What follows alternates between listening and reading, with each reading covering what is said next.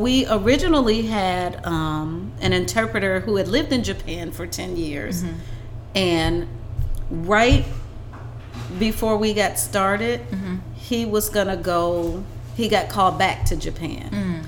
So he and I had sat down and we brainstormed some units that we can do with the kids. And then I just kind of tied in our state standards so that it, so that it would mesh. So when he left, we still had to do the curriculum. Mm-hmm. So President Carter had been taking some Japanese courses at Schoolcraft, I believe. And so she started teaching the kids a little bit. Yeah. And then... Sorry, I got distracted. I know, that's okay. You're really good. I'm like... It's okay. She's sneaking around. I know, dropping stuff, making more noise. It's all right. And what's funny, I text her and said, come in quietly. She was like, I'm dead. It's all right. It's your home after all. It's okay. Okay, I'm sorry. Oh, that's okay. You were saying? Won't you come along? Hello. Welcome to Young Gifted and Abroad, perspectives on studying abroad from past and present students of color. My name is Danielle, and I'm so excited to be able to talk to you today because today I have someone I like to call my neighbor mom as the guest. Ms. Sturgis was my neighbor for a long time. I went to school with her daughter for a long time, and Ms. Sturgis is an educator. She's been teaching for almost 20 years. And in 2016, she had the opportunity to go to Japan as part of a group of educational researchers who were going to Japan on behalf of Wayne State University. And so they got to learn about Japan, of course, but also work on projects focusing on how to maintain and enhance peace between Japan and the United States. Because their trip was actually part of the commemorative 70th anniversary of the bombing of Hiroshima. So Ms. Sturgis and her group, they went to Tokyo, they went to Shiga Prefecture, which is one of Michigan's sister states, and they also went to Hiroshima, obviously.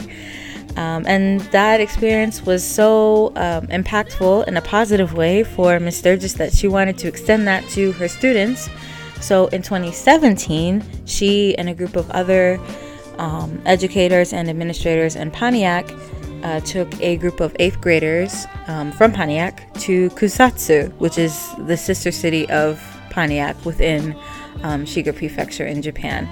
So I didn't get to go with them, but thanks to Miss Sturgis and also her daughter, who actually reconnected us in the first place, I was involved in their weekly Japan club. Every week after school, the students would come to learn about Japan, learn about Japanese culture, learn some of the language as well, and I was one of the people helping to teach them all those fun things. So it was a really great experience, and the trip ended up being very successful, which you'll hear more about from Ms. Sturgis. So I hope you will enjoy it. Also, this interview was my first house call. This was my first time interviewing someone in person. So I met up with Ms. Sturgis at her home to talk to her about all these things. And I don't know, I just thought that was fun. I just figured I'd mention that. But yeah, without further ado, sit back, relax, and enjoy my interview with my neighbor mom, Sylvia Sturgis.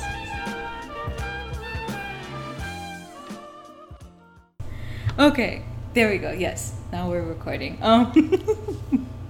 So first of all, thank you for agreeing to be a guest. You were one of the first people I had in mind. So I'm glad, you were away and enjoying your summer. I'm glad that, we were able to get together and, just have you talk about your experiences in Japan. So I guess we can just start with you introducing yourself Hello, my name is Sylvia Sturgis, and I teach in Pontiac, and I had the opportunity to go to Japan twice. Once as a teacher researcher, and then the second trip recently with 11 8th graders. So it was definitely different experiences, but life-changing just the same. Right, of course. And how long have you been teaching? It's been how many So years? I've been in Pontiac on contract, quote, air Okay. quotes, 15 years, but I started in 1999 as a guest teacher. Okay. Teaching 6th grade currently, but started off as a kindergarten teacher. Oh, wow. Yeah. And it's been almost 20 years now. Almost 20 years. And actually, I'm at the peak, I think. Well, not the peak, but at a really good place in my career where I would feel comfortable branching off and doing something else in retirement. Right. So, yeah. Right. And had you, before going to Japan, even like going to Japan the first time, had you traveled internationally before then? The only place I had been twice was Cancun, and then in the Bahamas, which are basically tourist spots that I went with my husband, and Canada. And that's about it. Unfortunately, you know, being born and raised in Pontiac, coming from a limited income family, we didn't travel abroad. Right. So I'm really fortunate that our students have an opportunity to have some things that we didn't have growing up. Definitely. And so you started teaching in 1999. Did you train to be a teacher? Like when you were at Eastern, were you studying No, too? absolutely not. So all college students have this wonderful idea about, I'm going to be a nurse, which Right. I thought I was going to be. Then at some point when they only took a limited amount of students at Eastern, and if some of the U of M nursing students couldn't get in, they could come and bump us. So I was like, no, I got to go. So I actually left without graduating because my father got really sick. Oh, no. And so fast forward 13 years after I left and I was married, I went back to Eastern to get my degree. So okay. that's another thing that I push. It's never too late for you to get your degree or do what you want to do. Definitely. So I ended up with a Bachelor's of Science in science with a minor in communication. Okay. And so, because of my degree, the state of Michigan was having programs for career people who wanted to transition into education because it was this huge teacher shortage. So I actually did an alternative program at Oakland University, became certified through the state of Michigan. From there, I'm like, keep going. And then, so I got my degree after 13 years from Eastern. Then I went right into my teacher certification program. I got that from Oakland University. Went into my master's and got a master's in leadership with a concentration in curriculum and instruction from Concordia University. And then in 2016, I just recently completed my ed specialist, which gives me 28 credits towards a PhD, which is one of my bucket list items, but I'm soliciting funding for that. So Right. Gotcha. anybody take some money, I can set up a GoFundMe page. So yeah, so that I just love kids, and I didn't have good experiences growing up going to school, and I said I would never be the teacher that I had. I would be the teacher that I would want for myself. So I try to mirror that when I teach my kids. Yeah, that's really good. Yeah, that's so interesting how you hadn't really planned on going into this field and then you ended up being in it for so long and becoming such a dedicated teacher, you know? Yeah. And so was your master's done at Wayne State? Is that why you were? No. Okay. So Pontiac used to have, well, they still have it, the Sister City Club. So the Shiga Prefecture is our sister city. So 40 years ago, because this is the 50th anniversary actually that they're planning now. Right. 40 years ago, before they were even sending teachers, they were just sending community people. And then the year they started sending teachers, I believe it was in like 2005, I applied and I wasn't accepted. So they ended the program. It was a 10-year stint until we were able to send the 8th graders. But one of my colleagues went to Wayne State, and they always have international exchange programs because she went to Africa twice. And so they sent out an email to all the staff saying who would be interested to do this teacher research. And I really didn't think I was going to get it because I taught 6th grade and they still considered that elementary. It was only for secondary teachers. But I went to a union meeting and Sabrina was like, no, we're still doing it. I was like, let me get my app in. And I was like, thank you, Lord. And so I submitted my app. I got a phone call. It was a phone interview. And then I got my welcome letter. In the year that I was accepted, one of my high school colleagues, math teacher, he was also accepted too. So we did our research together because we were at the same school and we wrote curriculum and programs for 6th through 9th grade because he taught 9th grade math. So it was nice to have somebody there that I knew. Right. And then, of course, the school board president went and her husband. So it was people that I knew, but to have a colleague to refer me, it was the grace of God that I was able to go. Yeah. So I just said it wasn't my time in 2005, but it was my time in 2016. So. Wow. Yeah, 11 years later. Yeah. But you still got there, you know? Yes. Yeah. That's great. And so so you were all going as educational researchers. Okay, that's good because I thought you were like somehow enrolled at Wayne State and that's why you went. But no, it was like a special program where... It was a special program through the Center of Peace and Reconciliation, and it was the 40th anniversary of the bombing. In Hiroshima? In Hiroshima. And so our projects the topic was about how can we bridge that gap and bring that camaraderie back between the United States and Japan. Right. So when we first was signed up, we had monthly meetings where we went and we learned about the history and the relationships. We had guest speakers that came into Wayne State. So in addition to my daily job, we were going once a week from 6 to 9. So, so that was our payback because they paid for everything. We got money to spend, so we were given an educational stipend. We stayed in hotels. The only time we stayed in the host family was our last weekend. Okay. And it was a Friday, Saturday, and we all met up on Sunday, and we caught the bullet train because Hiroshima was our last stop. Okay. And then we flew out of there. So, gotcha. Quite an experience. Yeah. And how long was this? We went for 10 days. 10 days, okay. So you started, I'm assuming, in Tokyo? We started in Tokyo, and I was like, what? This is amazing, right? The fashion, just the trend setting, totally not what I expected to see, in Japan. But what was really evident was the class structure, that you could tell the affluent and who the servants were. And so that was very interesting. Of course, African Americans are an anomaly, I guess. And so we attracted a lot of attention. I bet you did. Yeah, a lot of attention.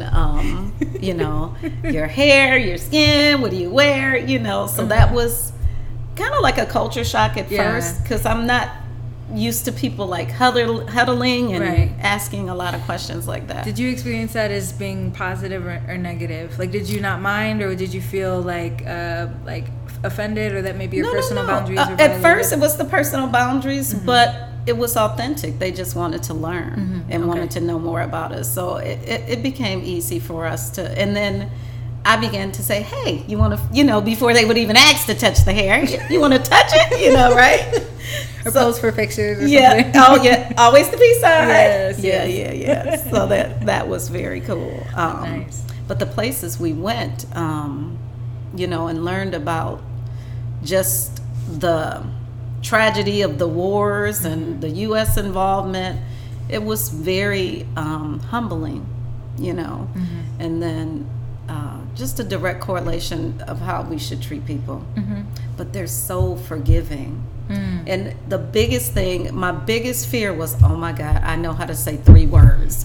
You know, good morning, good afternoon, good evening, you know. That's what I was going to ask. Did they like prepare you at all? Or what was the training process before you left? So no, the training process, they gave us like these packets.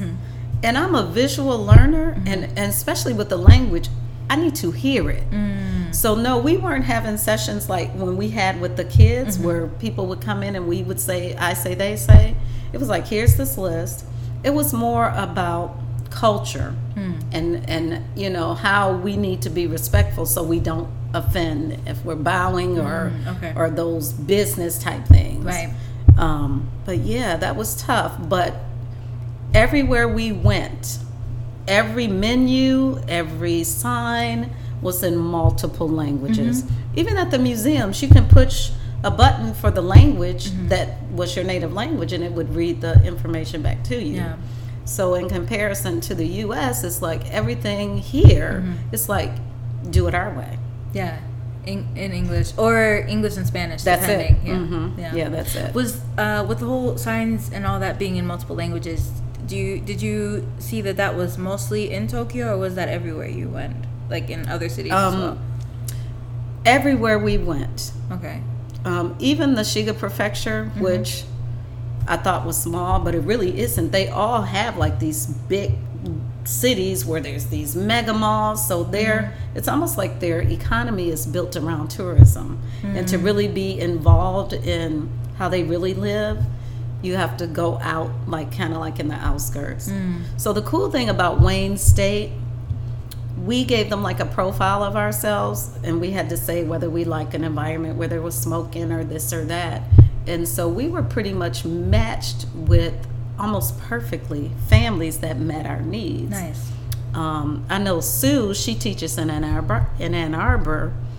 She and her husband like hiking, and they're naturalists, so she stayed at a Buddhist temple, like up with like the dirt floors and no doors. And That's so interesting. The funny story was, she was like, yeah, you know, on the last night they told me that, you know, most of the time the rats overtake their little homes. She said, I'm glad they told me that the night before. But she, you know, they had a garden, so she really, when I say immersed in the environment and the culture, we all were. My person was very affluent. Her father and the family owned rice fields. So it was interesting though, and I hope I can be frank. This is where I kind of witnessed my first evidence of maybe a little bit of racism. Also, because most of the time her husband and her boys, because I had the biggest family, 6 people, when I got there, we stayed in her condo. Oh, not in their their personal home. So the last night we were talking and everything, and she was like, yeah, you know, my husband and my boys, they really used to like doing this, but they don't like all these people in their homes anymore. So I was like, oh. So I never met anybody in her family. Wow. Her best friend came over one day when we went to Lake Biwa, and we rode the Michigan boat. And that's when I could tell the class structure, because my person, traditional kimonos everywhere we went. She played what's the instrument? Shamisen? Yes. I mean, like, beautiful gowns. Or wait, if it's it's like the string. So that's the koto. Yes, yes. And she taught people how to do that. She taught people how to tie and make the kimonos. So when we went to the Lake Biwa and we toured the botanical gardens, her best friend, you know, would hold her parasol or straighten up the back of her. She always stayed behind her. Okay. Which was interesting. Right. It was that loyalty there, but it was also, well, you're here kind of, and I'm down here. Yeah. Right. Yeah. So, yeah, that was quite interesting. But still, you know, a really good experience. Right. So, sorry, I'm just trying to get get make sure I'm clear. So you started in Tokyo. It was 10 days. You started in Tokyo, and then from Tokyo you went to Shiga Prefecture. Mm-hmm. And were you in? Do you remember where specifically within Shiga Prefecture you were? Oh my goodness. Oh, Kusatsu. Kusatsu? I'm sorry. The sister city. Sister city of Pontiac. The sister city with Pontiac. Okay. All right. And then from there you went to Hiroshima. Or was there somewhere in between that? No. Okay. Because we took the bullet train to get to Shiga Prefecture. Right. We stayed with our host families. Then we went back to Hiroshima. And the cool thing about that is my students knew that I was going. So some of the ambassadors that went as 8th graders, 4 of them were in my 6th grade class at the time. So they threw me a going away party, and they did anime, and so I did the journal blog so they could see pictures, and I would shoot that back. So they made the cranes because we wanted to dedicate them in the Peace Park, and that was like amazing. It was like millions of all these schools, even some of the Japanese students coming and dedicating those cranes. So that was really cool. Yeah. And then we went through the museum, and the first, it's this huge wall when you walk in, and it's just like a huge picture of that atomic bomb just going off. And so I'm getting chills talking to you about it. It showed places where people were incinerated right in their spot, and the shadows were, oh my God, burnt in the walking. And then it's a little ravine where the bodies were just, and I'm like, wow. And the people were still feeling the effects of that. So we were at, we went to one of the universities there, and one of the survivors did a PowerPoint and spoke to us and shared that. And one of our interpreters, she's a Japanese teacher at Troy High. Her family lived in, I can't think of it, the city that starts with the N. It's a... Nagasaki? Nagasaki, yes. She was from there, and we were like, you should go see your family. No, don't have time. Oh. So she was there the whole time and didn't, but that... Wait, was it Nagasaki or Nagoya? Do you remember? Nagasaki? It's where the other city that was bombed? Yes. Yeah, Nagasaki. Yes, Okay. yes.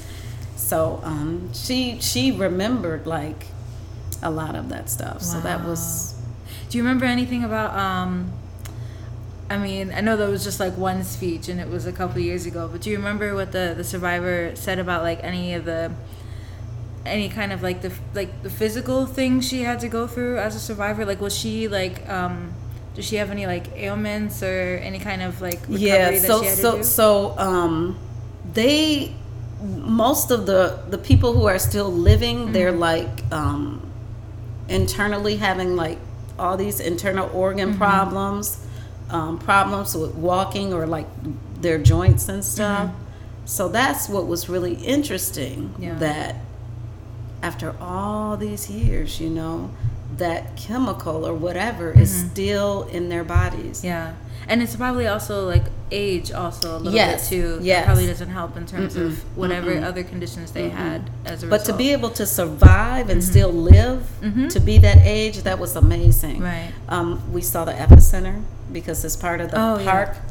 Sorry, it was a little like nag or something. It was part of the Peace Park, and to see that was the only thing that didn't. It's okay. Okay, that was still there, and they kind of built the park around that. So that was wow. Yeah. So I bought all these books, right? Comic books, graphic novels, just to bring back to my classroom to get them fully immersed. I remember you showed me a couple. Yeah. And so fast forward, on the way back, the school board president and I were like, wouldn't this be great if we can take kids? And so that's what launched our mission to take the middle school kids, totally funded by donors and donations and generous people. And we pulled it off in less than a year. Mm-hmm. Yeah. So with Wayne State, I went in May. And then when we took the kids, we went in Sorry, we're not October. No, that's okay. We went October 12th through November 2nd.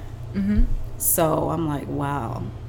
And so, again, 4 of those kids were my 6th graders. Mm-hmm. And they were able to go and learn. Yeah. Totally different experience, though, because like I said, when we went through Wayne State, we were living in nice hotels, you know.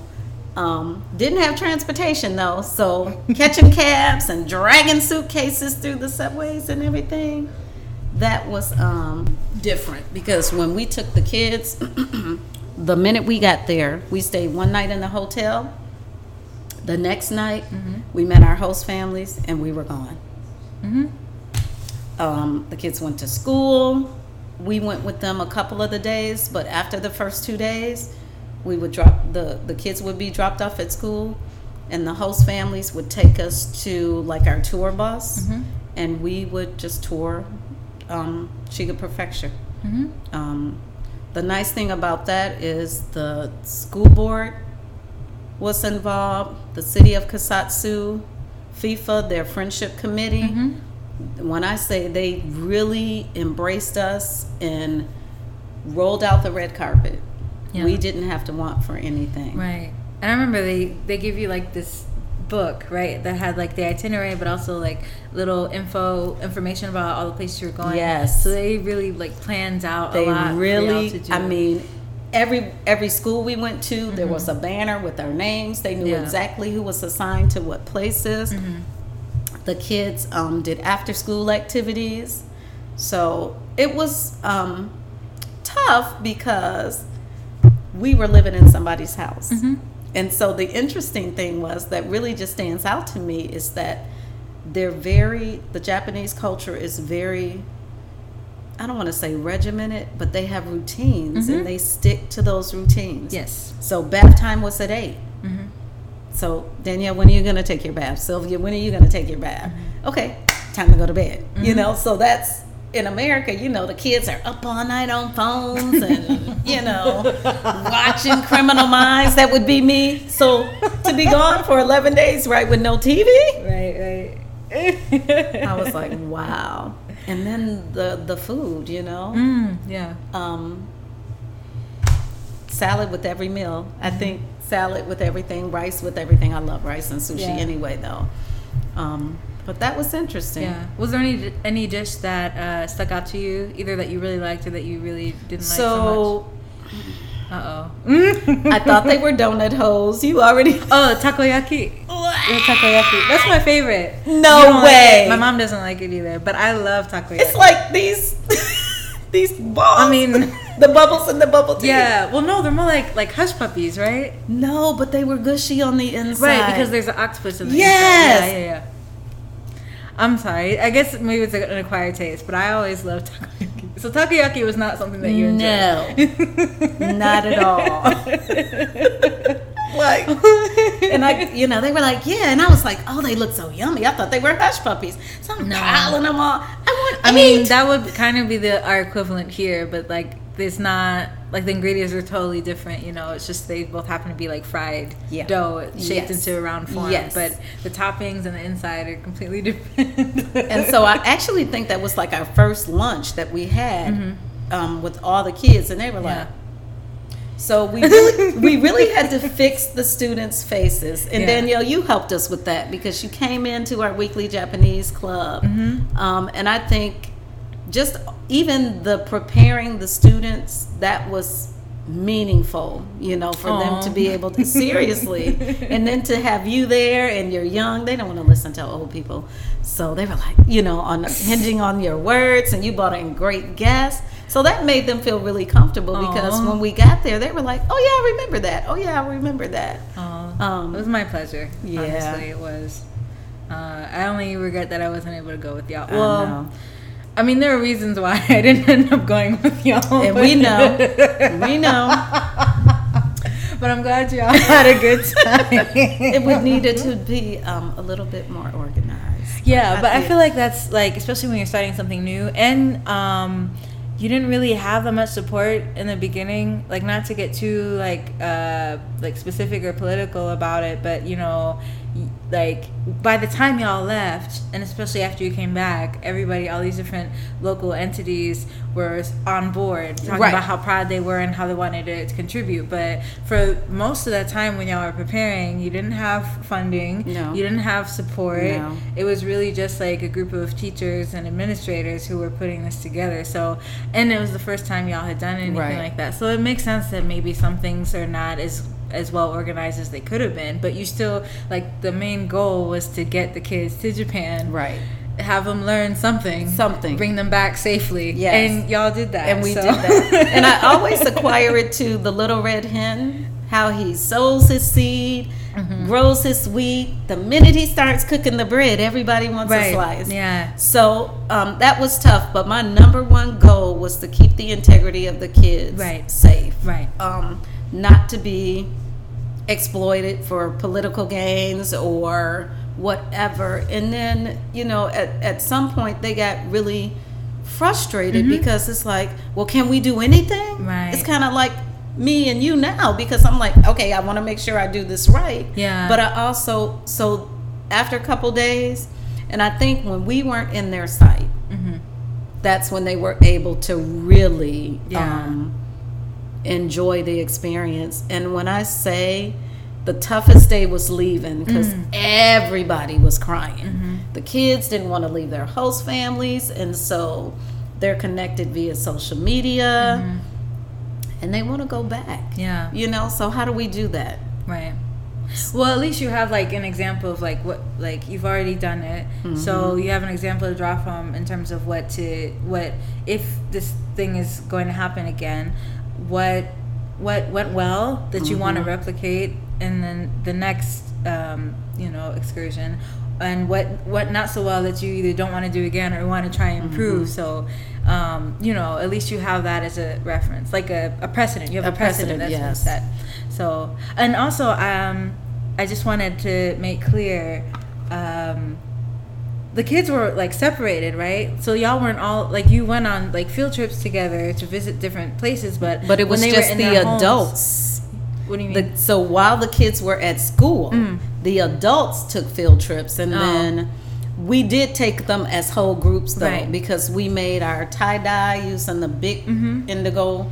And you visited that university, right? Yes. Kyoto? Oh yeah, that was really nice. Yeah. So yeah, we took some really good trips. But for the most part, it was like the kids were not all together. Like, they stayed in different home. They stayed in different like host families, and then depending on where they were located, they went to different schools. Correct. Also. Yeah. We were assigned to 2 different high schools, middle schools. I'm sorry, and then we all visited the elementary and the pre-K schools. So yeah. But for the most part, they did things with their host families. And that was pretty cool. But the other thing that was so touching, every step of the way, the city of Kusatsu and dignitaries and the FIFA, the friendship group, they were at those schools taking pictures. So when it was the last day for our school, every kid got a gift of pictures commemorating all the activities that they did. Whenever we visited a school, you know, we were all presented with these handmade boxes or picture frames from the kindergartners. So they were really big into gift giving, and so it takes time to do that, but they valued the fact that we were there. So, and I think one of my biggest fears is, how are we going to reciprocate? So especially if you're not in a culture like in an American culture, you're supposed to say please and thank you. Like you're supposed to express gratitude, but it's not ingrained to the same extent. Like certain things that you would give someone like a present for in Japan or certain situations, you would not do that here. No. So it's not to say that we're not like raised to value gratitude or like or returning the favor or just acknowledging the fact that someone did something for you, but it's just not like culturally it's not as it's not as much of a duty as it is Right. in Japan as far as Right. gift giving goes. Right. Yeah. And you know, their concern was they wanted to make sure we had the best experience we could have. Right. And I mean, the biggest thing to me, the first time we went, one of my colleagues from Wayne State didn't realize that you don't tip. Oh yeah. And we left. We were walking from the restaurant to the university. Someone run after you. Got on their bikes. Sumimasen. You forgot your money. Yes. And we were like, are you kidding me? I'm like, at least 2 or 3 blocks. So Oh I'm my like, goodness. wow. You know, it's just appreciative. Right. Slurping, you know, I had to acquire that. That's a sign of that the food is good Right. for the noodles to. So I'm like, wow, just a bunch of stuff, Right. you know. Yeah. So And can you talk about how you went about selecting the kids? Because they were supposed to be 10 and ended up Yes. being 11. But what was the process, like the criteria you had when trying to select so students to go? it was a 2-step process. So first, the first process was kind of like a parent, are you interested? So we weren't even going to they didn't even get the application until we had the parents' consent. Are you okay with your child going out of the country rather? Does your child have a valid passport? Once we had yes or no, and even if they checked no, we had donors again who were donating money. We were running all over the state of Michigan trying to get birth certificates and everything so they can get valid passports. So once they did that, they had to write an essay. And so basically the question was something similar to, what is your purpose for wanting to travel to Japan, and what information do you want, what knowledge do you want to gain, and how will you use that when you get back to your Right. regular classroom? Yeah. Because we had explained to them, you know, that it's a fully immersion, living with host families, going to school, Right. learning as one was our thing. So blending the 2 countries together, learning from each other. Excuse me. So then the essays were scored by myself and the middle school principal. And they had no names on them.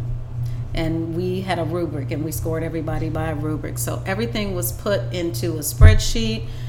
Did they turn in their first application? So we were really, I'm glad I was doing that, because we want to teach them responsibility too. So if we had a deadline and you missed that deadline, I'm sorry, because you have to be able to meet deadlines. Right.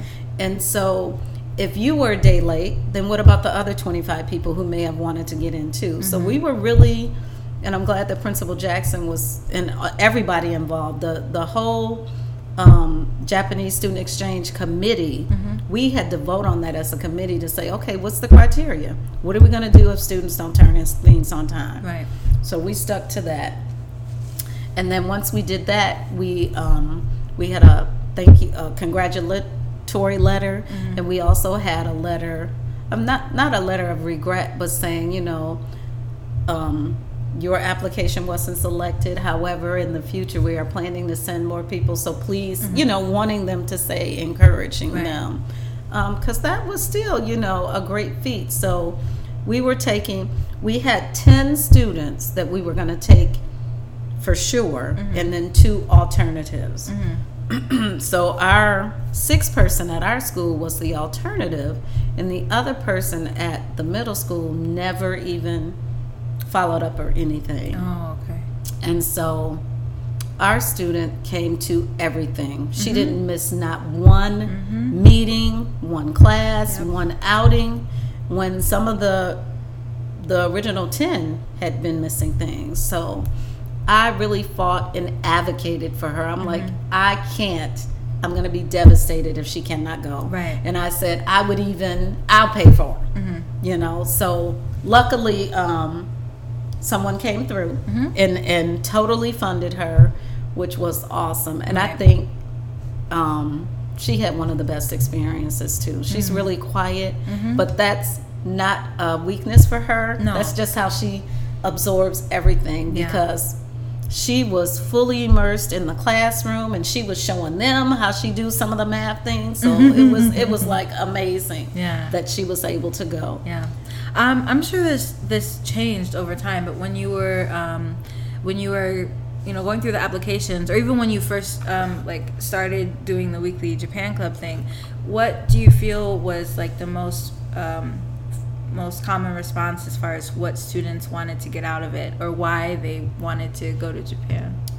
They had never left the city of Pontiac. Some of our students were Hispanic, so they were able to travel to their home country, but that's normal, I guess, for them.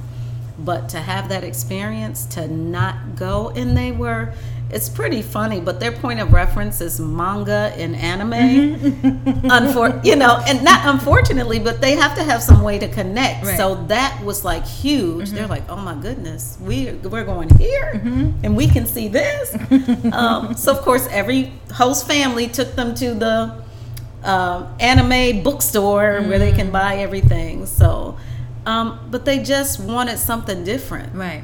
And I think it opened up hopefully lots of opportunities that when they get in college I'm advocating for them to study abroad.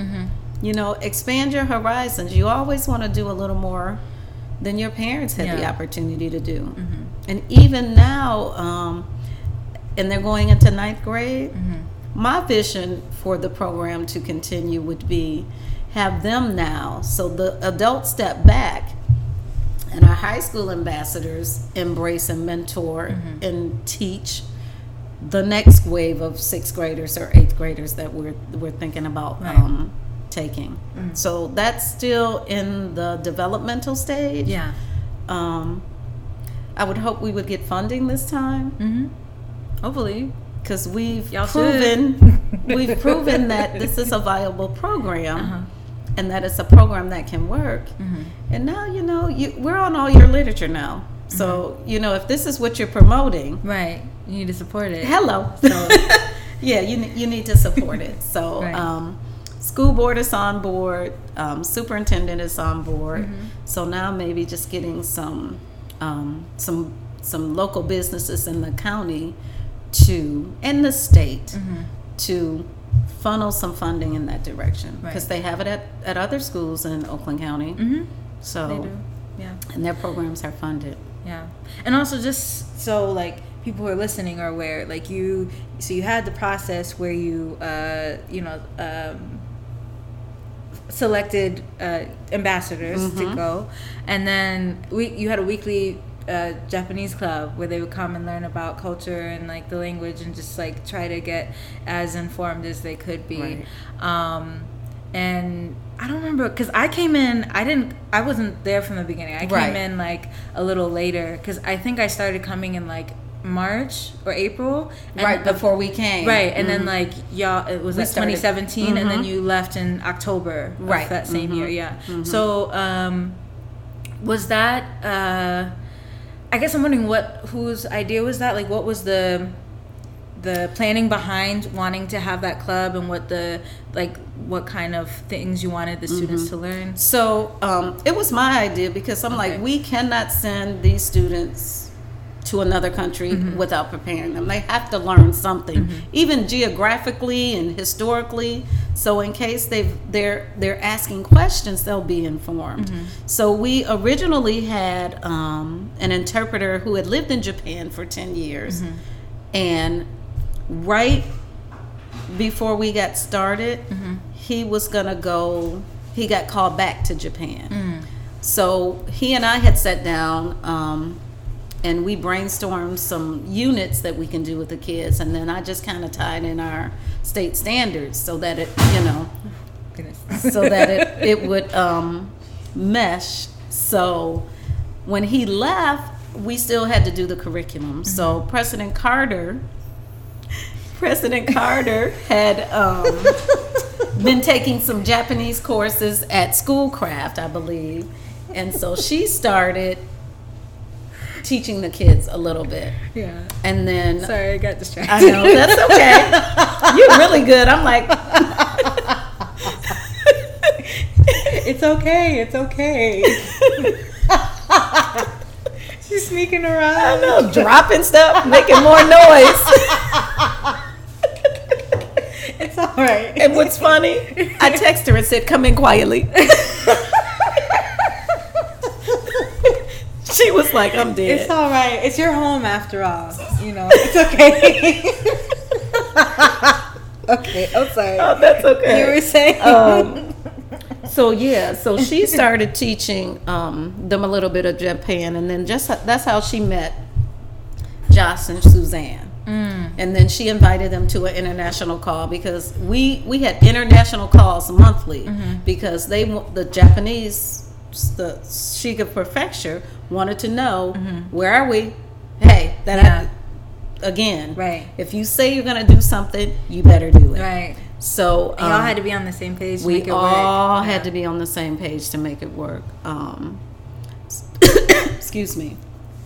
So then that's how we started doing it. So I said, they got to learn a little bit about the history, the geography, but just the customs and the rituals. When do you take your shoes off? When do you put your shoes on? How do you be respectful and order? And just, so my goal was, they're not going to be fluent in the language. And I think that's where some of the tension became, because there were expectations. Different expectations. They're always going to be with somebody who speaks the language. And then we're learning as one. So the Japanese students are going to speak in English because they want us to help them. So, but then I think I called you, or Spencer was like, Daniela, do it. I'm like, yeah, she messaged me. And I'm like, ask her. Yeah. And it's funny because I thought I was just coming to be like a guest speaker. And then sorry. No. I didn't mind. I was like, oh, this is really great. So then I just kept showing up, and I feel like there were ways where I could have been more useful. I feel like I was just kind of like in class observer. Like I would assist with lessons a lot, but I don't know. I feel like, and see, I wanted a bigger role for you, but I almost felt like it was like jump rope, only because my brain is, we have to be prepared. Yeah. So whenever we're teaching this week, and I would send out the lesson plan. Hey guys, what do you think? Who's coming? Yeah. And then it wasn't always clear. Yeah. It wasn't always clear.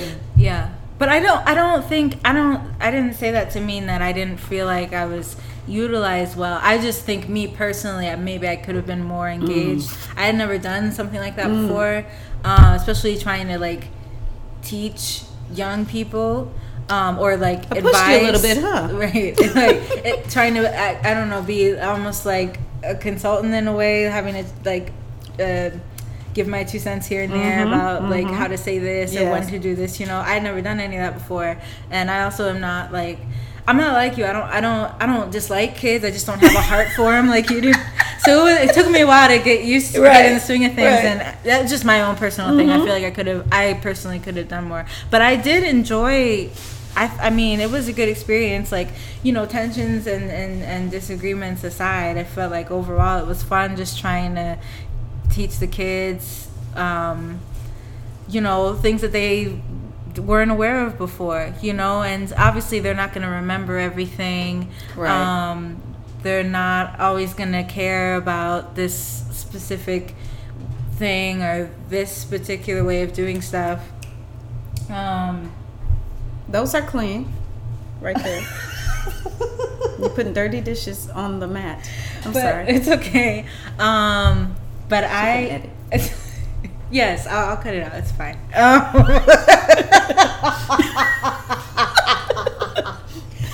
Oh my gosh. Okay. We'll leave you alone, Spencer. We'll leave you alone. But no, I really enjoyed it, and I feel like it also was better that like because, you know, like Joss and Susanna, they were actual teachers. Yes, like they had lived in Japan there. teaching English, so like teaching Japanese wasn't their forte, but they still had that skill and ability to connect with younger people because they had spent so long teaching, and they could also offer insight because they actually lived there for a time. So I think it was a good setup, you know, and with everything, when something is new, obviously there are ways you can be more consistent or be more precise in how you execute plans and things like that. But I personally, really enjoyed being involved, and I appreciate you being there. And just like you said, it was all new. Right. So, I'm reflecting a lot, and the committee reflected a lot. But I emphatically want to say that it was phenomenal for us to pull something off like that. Yeah. In less than a year and have this wonderful experience. I mean, they did every and anything we could think of. Yeah. It was not a failure. It was remarkable. No, not at all. And so the only thing that I'm advocating for is money. Right. Even if we have to do GoFundMes or bake sales, I don't know what, Yeah. And the other thing was our fundraising allowed us to even give the kids, each one of them had money that they can spend. So we gave them like not a stipend, they got the cash when they exchanged it over. And look at those math skills. So they're doing yens to dollars, But the beauty was they never really had to spend it because they were taken care of. Yeah. So they were able to bring beautiful souvenirs back for their families, for their teachers, for the people who sponsored them from their churches. So when I say everybody rallied for those kids, it's amazing. Yeah, so definitely, truly an accomplishment. Yeah. Now I want to ask you, like, personally, you've been to Tokyo, you've been to Hiroshima, you've been to Shiga Prefecture. Do you have, obviously you haven't like spent like an extensive time in any of those places yet, but like, do you have a favorite between those areas? So I really enjoyed Tokyo, but it was massive crowded. So I felt, oh my goodness, I always felt like crowded in. I like Kusatsu. I do. I really like Kusatsu. It's way bigger than the city of Auburn Hills or Pontiac that I'm used to, right? And then the highways and the wrong side and all of that. But and you have the lake too. Yeah. I really like Lake Biwa. Now that's interesting because when I went to it the first time and I went back the second time, they had did some upgrades. So it was pretty interesting how just that quick in a year, Upgrades to the museum. No, to the museum. Okay. It had a lot more interactive hands-on things. Yeah. The Lake Biwa Museum. Yes, the Lake Biwa Museum. Gotcha. Okay. So that was. I hadn't been, so I was trying to figure out what you were talking about. Yeah. But no, okay. Well, that's good to know. You notice those changes. But I'm a geek, so I like museums and science places and things like that. But that was really nice. Yeah, it was really nice. Yeah, because I only asked because I didn't know if maybe. I mean, sure, you were probably excited to go to Japan again, but I didn't know if maybe it was. If it would have been a bummer for you to go back to Kusatsu, because Shiga Prefecture is not like. I personally love it. That's where I spend a lot of time that's where I stayed when I was there. But I didn't know if like maybe if it would have been a downer for you going to somewhere that's not like as happening, quote unquote, as other places. It's not a downer. But I must say that I was very spoiled when I went to Wayne State because we stayed with Wayne State. We stayed in some really nice hotels, and so I'm thinking maybe as a modification of the next time that we give the kids some experiences too in the big cities because we never left unless the host family took them not too far away, except for when you went to Kyoto that one time. Right? Okay. Because we wanted them to ride the bullet train and see Mount Fuji. So we wanted them to experience like the big city. I would have loved to taken them to the Hiroshima Peace Park, but just some things. But it was a educational trip for the students. We wanted them to be fully immersed. So maybe as high schoolers mentoring another group, we can split that time where we stay 1 week only with the host family, and then we tour those other cities so they can see the whole. All of the spots that's in their anime or things like that. And granted, you're like the teacher, so you're seeing all this from a teacher's perspective. But from your observation, is there anything you can pinpoint as something or some things that the students enjoyed most about their time in Japan? I think when they were in the classes and they had the enrichment classes, this is what's so cool about Japan to me, the educational system. Their, how can I say, I guess it's like a pure culture. Like in American classrooms, we're truly a melting pot. So that's why we always have to differentiate our instruction, because we're dealing with English language learners and people from all over. But in these Japanese classes, everything is like standardized. Everyone has to learn the same everything thing. Has to learn the same thing, and everything they learn is about their history, about their country. So that I thought was very cool, because even in history, they're learning about the different places in Shiga Prefecture or Japan as a whole. But when they did the enrichment classes, it was traditional tea ceremonies. It was how to tie the kabuto. What's the bow on the kimono? You know, how to properly put it on. Obi? I don't know. Obi, yeah, I don't know my kimono vocabulary. I know, yes, neither do I. You know, calligraphy. So they were learning traditional and ancient things that were from the culture of Japan. Yeah. So that to me was very rich for them. Yeah. And were they able to like make friends or get along well with the other Japanese middle schoolers or junior high students? I don't know. Absolutely. So in Japanese classrooms, the teachers move. Right. So they get like 5 to 15 minutes between classes. So they would all run in and look in, and I had 2 African American young ladies with me, of course, and they had their long braids. So that became the, here's where I need to touch your hair, and how do you do that? But they were very receptive, and like I said, it didn't bother them at all. Right. They wore uniforms just like the kids did. So that was really cool. My ambassador is a picky eater. So again, you know, fix your face. And so she's so funny. She said, I'm telling you, Miss Sturgis, if I don't like it, I'm just swallowing it whole. And I'm like, don't tell me that. So we went to the sushi conveyor belt restaurant. Yeah. Kaiten sushi. Yes. Kaiten sushi. So that was very interesting. And I didn't like sushi here because I just don't feel like I can eat raw fish in America. But it's right there off of the, you know, it's a, and so I said, I'm learning too. I said, so I'm gonna break down my shields and my fears, and I'm doing everything. I'm trying and doing everything. The one thing I wanted to do, we didn't. Even my first trip, the public bath.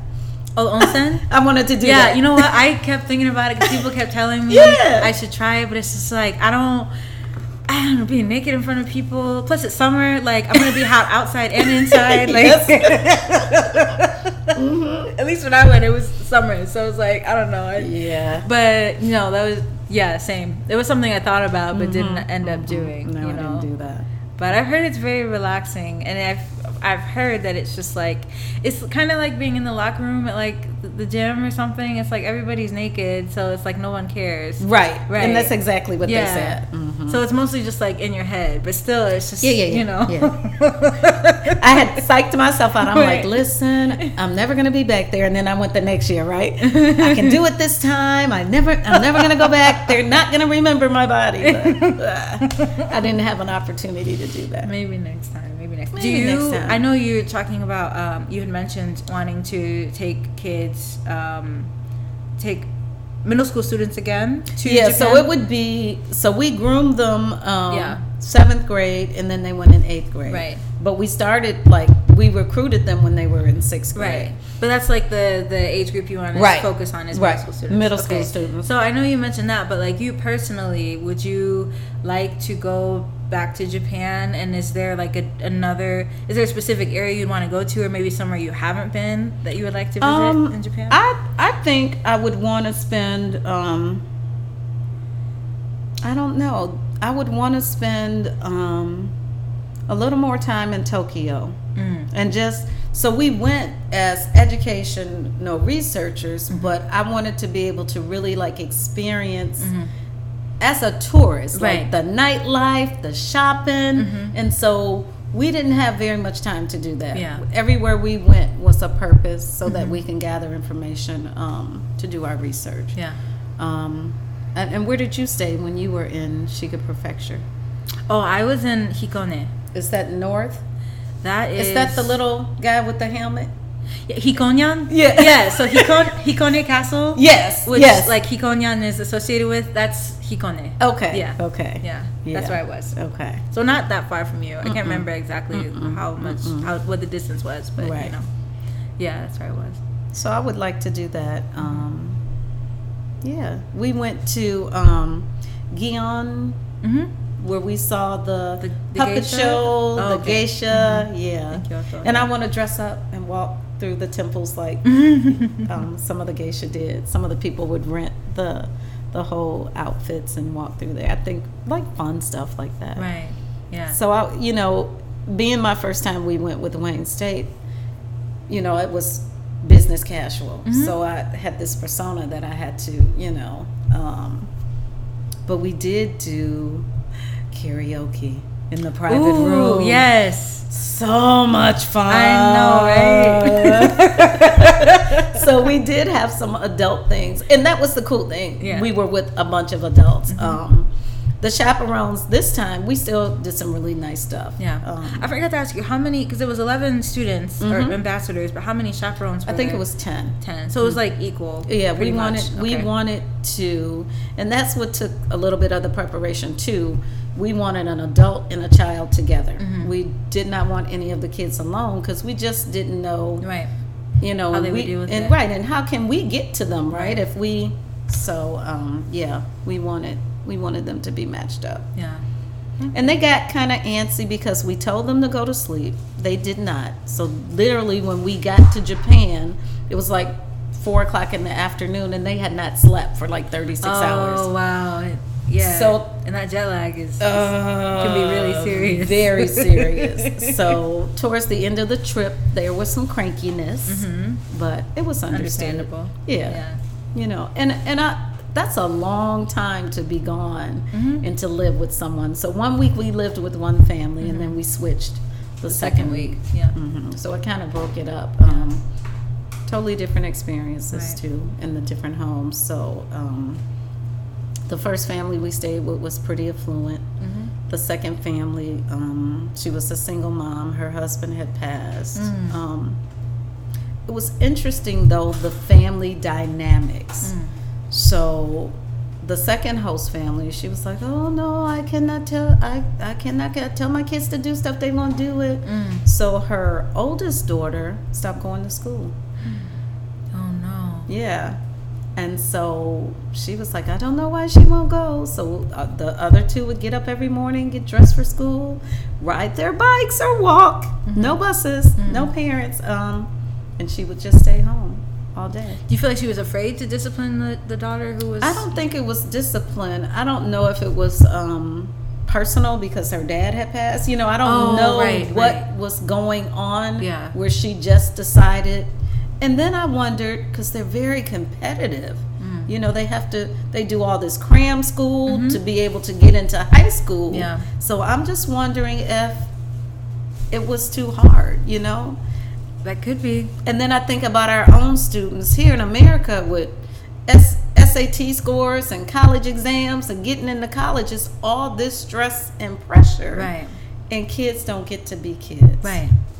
Yeah. So, and it's That the is parents' hard. expectations. I want you to be a doctor. I want you to be a lawyer. And you got to go down this path. Right. And that path is not for everybody. Yeah. But in that culture, it's predetermined. Right. It's like seen almost as a given that everyone has to do things the same way. And that can be hard too. Because being in junior high or high school, having to take exams or plan out your future, which I feel like it's a really young age to have to plan out your future. Exactly. But, that's the same here as there, but it's different because, like you said, it's oftentimes in Japan, what high school you go to can determine what university you can get Absolutely. into, and what university you get into can determine what field you can get into, or what circle you can get into in order to be successful. Yeah. So it can be really, really hard. Yeah. But she was, at first they were all a little quiet, but then she began to loosen up a little bit and ask us questions. But the other thing that was really interesting is that even when we stayed and we were at the home and we would eat, she would grab her stuff and go and just sit. So, my teacher radar is like, man, that's like a student, right? That's not blending in. How can you get that student to blend in? Yeah. But, that was quite interesting. Right. But you didn't know what was going on, so you couldn't really assist or anything. But you probably didn't want to butt in either. No, it's not your family. And we were really respectful. And then and culturally, Americans are nosy. I'm just gonna put it out there. Honestly, Japanese people can be nosy too. They just it depends on the situation. Okay. Sometimes they hide it better. Yeah. Sometimes they don't hide it that well at all. But Japanese people can be just as nosy. It just depends. Okay. You might not notice it. Right. Right. But no, I agree. Americans want to be like in your business, how but are they you? want to assume closeness too soon. We're friends. Right. Let's exactly. talk. Exactly. So I didn't ask questions, because even the thing about her husband, we were just sitting at dinner, and she asked me if I had a husband, and I said no, I'm divorced or whatever. And so she was like, oh, and then she told me about her husband. So not to say, well, where's like, I'm in your house, where's your husband? And then again, I'm like, let people naturally give you information rather than instead of interrogating them. Asking too many questions. So that was interesting. Because it's you don't want to be invasive. And I feel like it's I don't know if it's just a Japanese thing or what, because I observed the same thing when I was in France. It's like people are very took their privacy very seriously.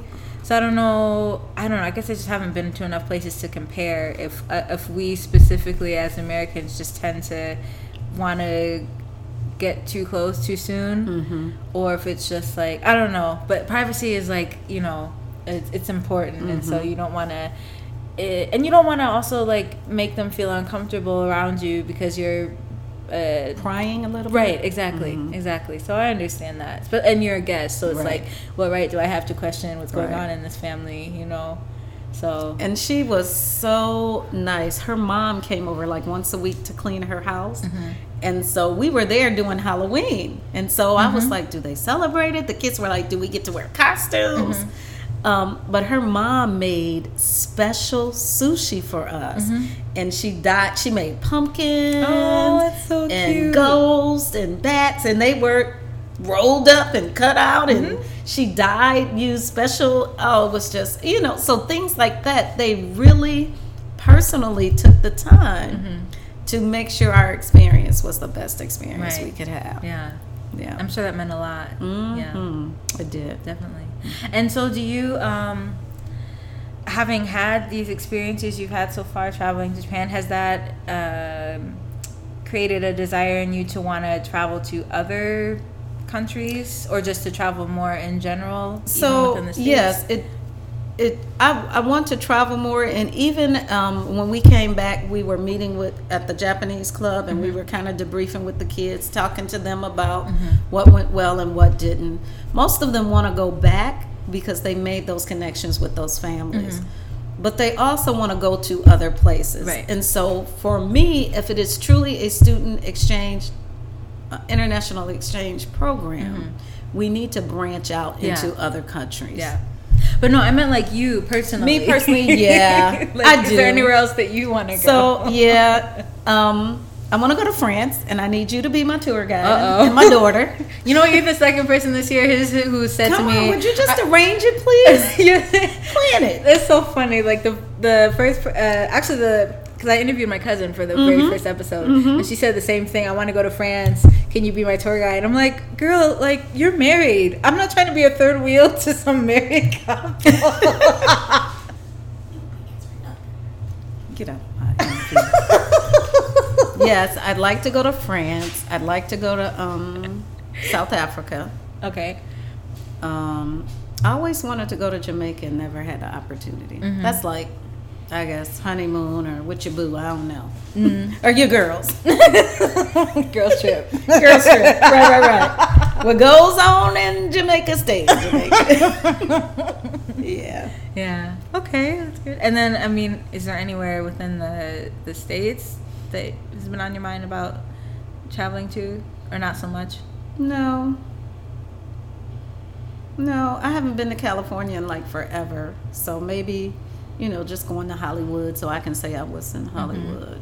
Yeah. But I want to take more trips with my kids. My children are taking trips together and leaving their mama out. Right. But okay, they're grown. I know that's okay. But I would like to do like a family trip. Yeah. Somewhere. Yeah. Oh, that reminds me. What did your kids think about you going to Japan? They wanted to go. Oh. They wanted to know, how can do I have to take all 11 kids? Can they be 2 of the 11? Right. Can they be chaperones? Right. Well, yeah. And it was an opportunity for, we lost a chaperone. And Spencer was ready with their backpack, but someone, the committee had another idea, so that didn't quite pan out. But I would love to take my kids to Japan. I think they would love it. Yeah. But we would do as I did with Wayne State. We wouldn't stay with the host family. Right. But I'd like for them to tour like some of those big cities. And it'd be good too, like you said, you can be more like a tourist, and then plus, like, granted they're your kids, but they're like, grown, quote unquote. So there's probably more that y'all could do together. Yes. As opposed to if the age difference were greater, Yes. Yeah, that would be fun. That would be really fun. Yeah. You can be our so sweet. tour guide there too. You are going to come. Remember, my Japanese is limited. I have to hear it. I got to brush up because we have some dignitaries coming. September 4th, and then we have 22 delegates and then 7 students coming the week of November 4th through November 9th. So just trying to see how I can support that endeavor, kind of stepping back because it's like a City of Pontiac partnership with the Board of Ed, just to kind of see how that'll go. Yeah. And I don't mean this in any type of way, so please do not be offended. But you kind of started traveling outside of the country at an older later age. In life. It's a lot of times, especially like online, travel is seen as this thing that like younger people do, like 20 something, 30 something, but you were able to get out there, and even if you're not like 20 something years old, you did that. I'm wondering if you would advise that for other people who are further along in life. Would you encourage them to travel? I would, and I feel, not feel bad, but again, I'm a mirror image of the students that I teach in Pontiac. I didn't have a lot of money, so I wasn't able to take these out of state, out of country trips. So to be an adult in my 50s and be able to experience this, that's what I'm kind of pushing my kids to do. Look, you have an opportunity to travel. Live your best life. So I would encourage it, and I want to do more, and I want to take the people that I love with me.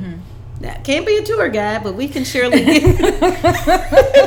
thank goodness everything is in multiple languages when we travel. So that was scary for me. I was really reserved because I'm like, oh Lord, what if they leave me? What if I can't communicate in a fashion to get to where I needed to be?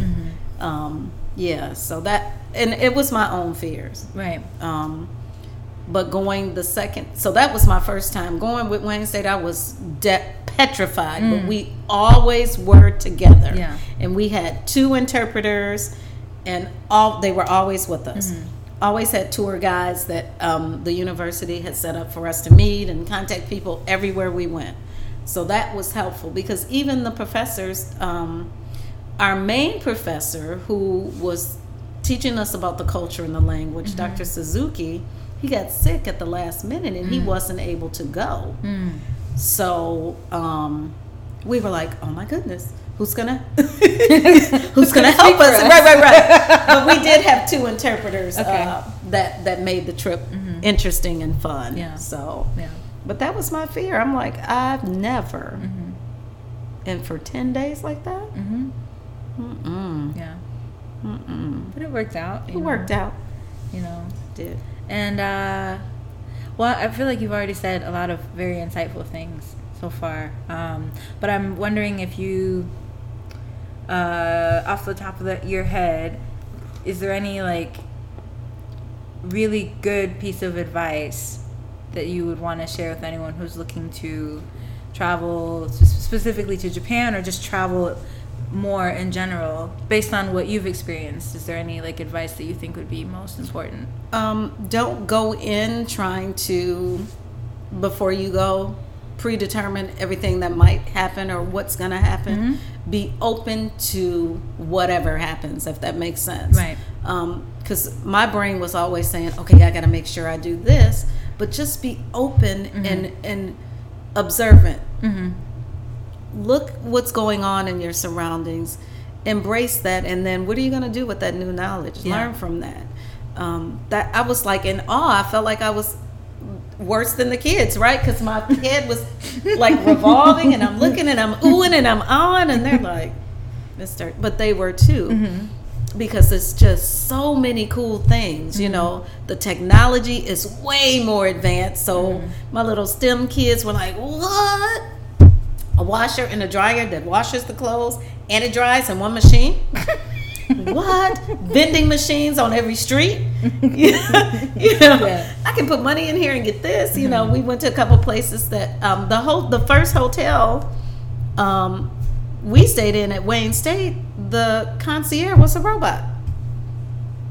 So, really? Yeah. Wow. And it was talking to us, and so I'm like, yeah. And just looking at how they value everything.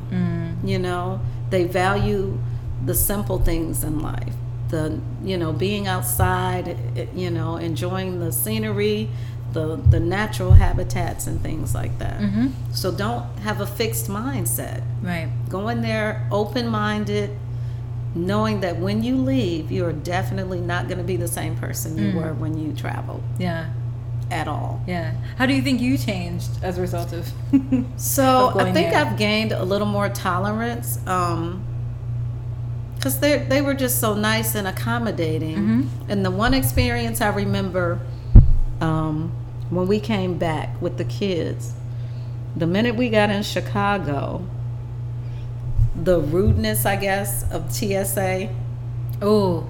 You know, and I'm like, yeah. Yep, I'm back. When you were used to being taken care of and having all that and service, you know, and everything. Yeah. Just, I'm like, yep. Okay, I'm back in the U.S. Right. You know, so welcome to America. I'm mindful of how I treat people, and I make it a point. I really am conscious about leaving a person as their best person. You know, what experience are they going to have, or are they going to say about how they've been treated? So that was number one. And like recycling more, because everything was like had a place, right, and a spot and a purpose.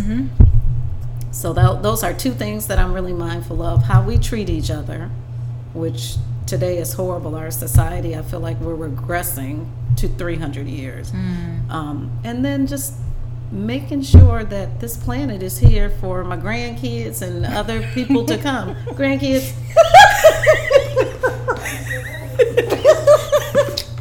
Somebody gonna give me some grandkids. Spencer's like, I don't know about that. She's like, Zarek. So yeah, those are the two things. Okay. How we treat people. Right. It's very important. Okay. Well, I think I don't. This may or may not be relevant to you. It just depends. Is there any way that you would want people to connect with you online, or keep up with what you're up to? I understand if it's like a No. Okay. They can look me up on Facebook. Okay. And it's just my name, Sylvia Sturgis. Mm-hmm. I'm trying to be that. I'm not a social media person. Right. I have a Twitter. I don't even know what my handle is. That's unfortunate. So I'll probably have to get that to you because Okay. I don't even know. I mean, how do you tweet? Like I can say something. I mean, I'm not on Twitter, so I can't Okay, give so you what- like what are step you by step. on? I'm only on Facebook and Instagram. Okay, so yeah. Yeah. And Instagram is pictures. Right. And I can put And pictures on video. Facebook. Yeah. So, yeah, Right. Facebook. Sylvia Sturgis, yeah. Okay. Yeah. Perfect. And they can find me. And I'm sure if they go in my photos, they'll see all kind of Japanese pictures, Right. places and things that I've done. So yeah, they Okay. can contact me like that. Wonderful. Well, Well, thank I you. appreciate you having me. And like I said, I was a little nervous, but thank you for making me feel comfortable. Oh, it's my pleasure. Yeah, that's I just really want people to feel comfortable enough so that they can just speak from the heart, you know.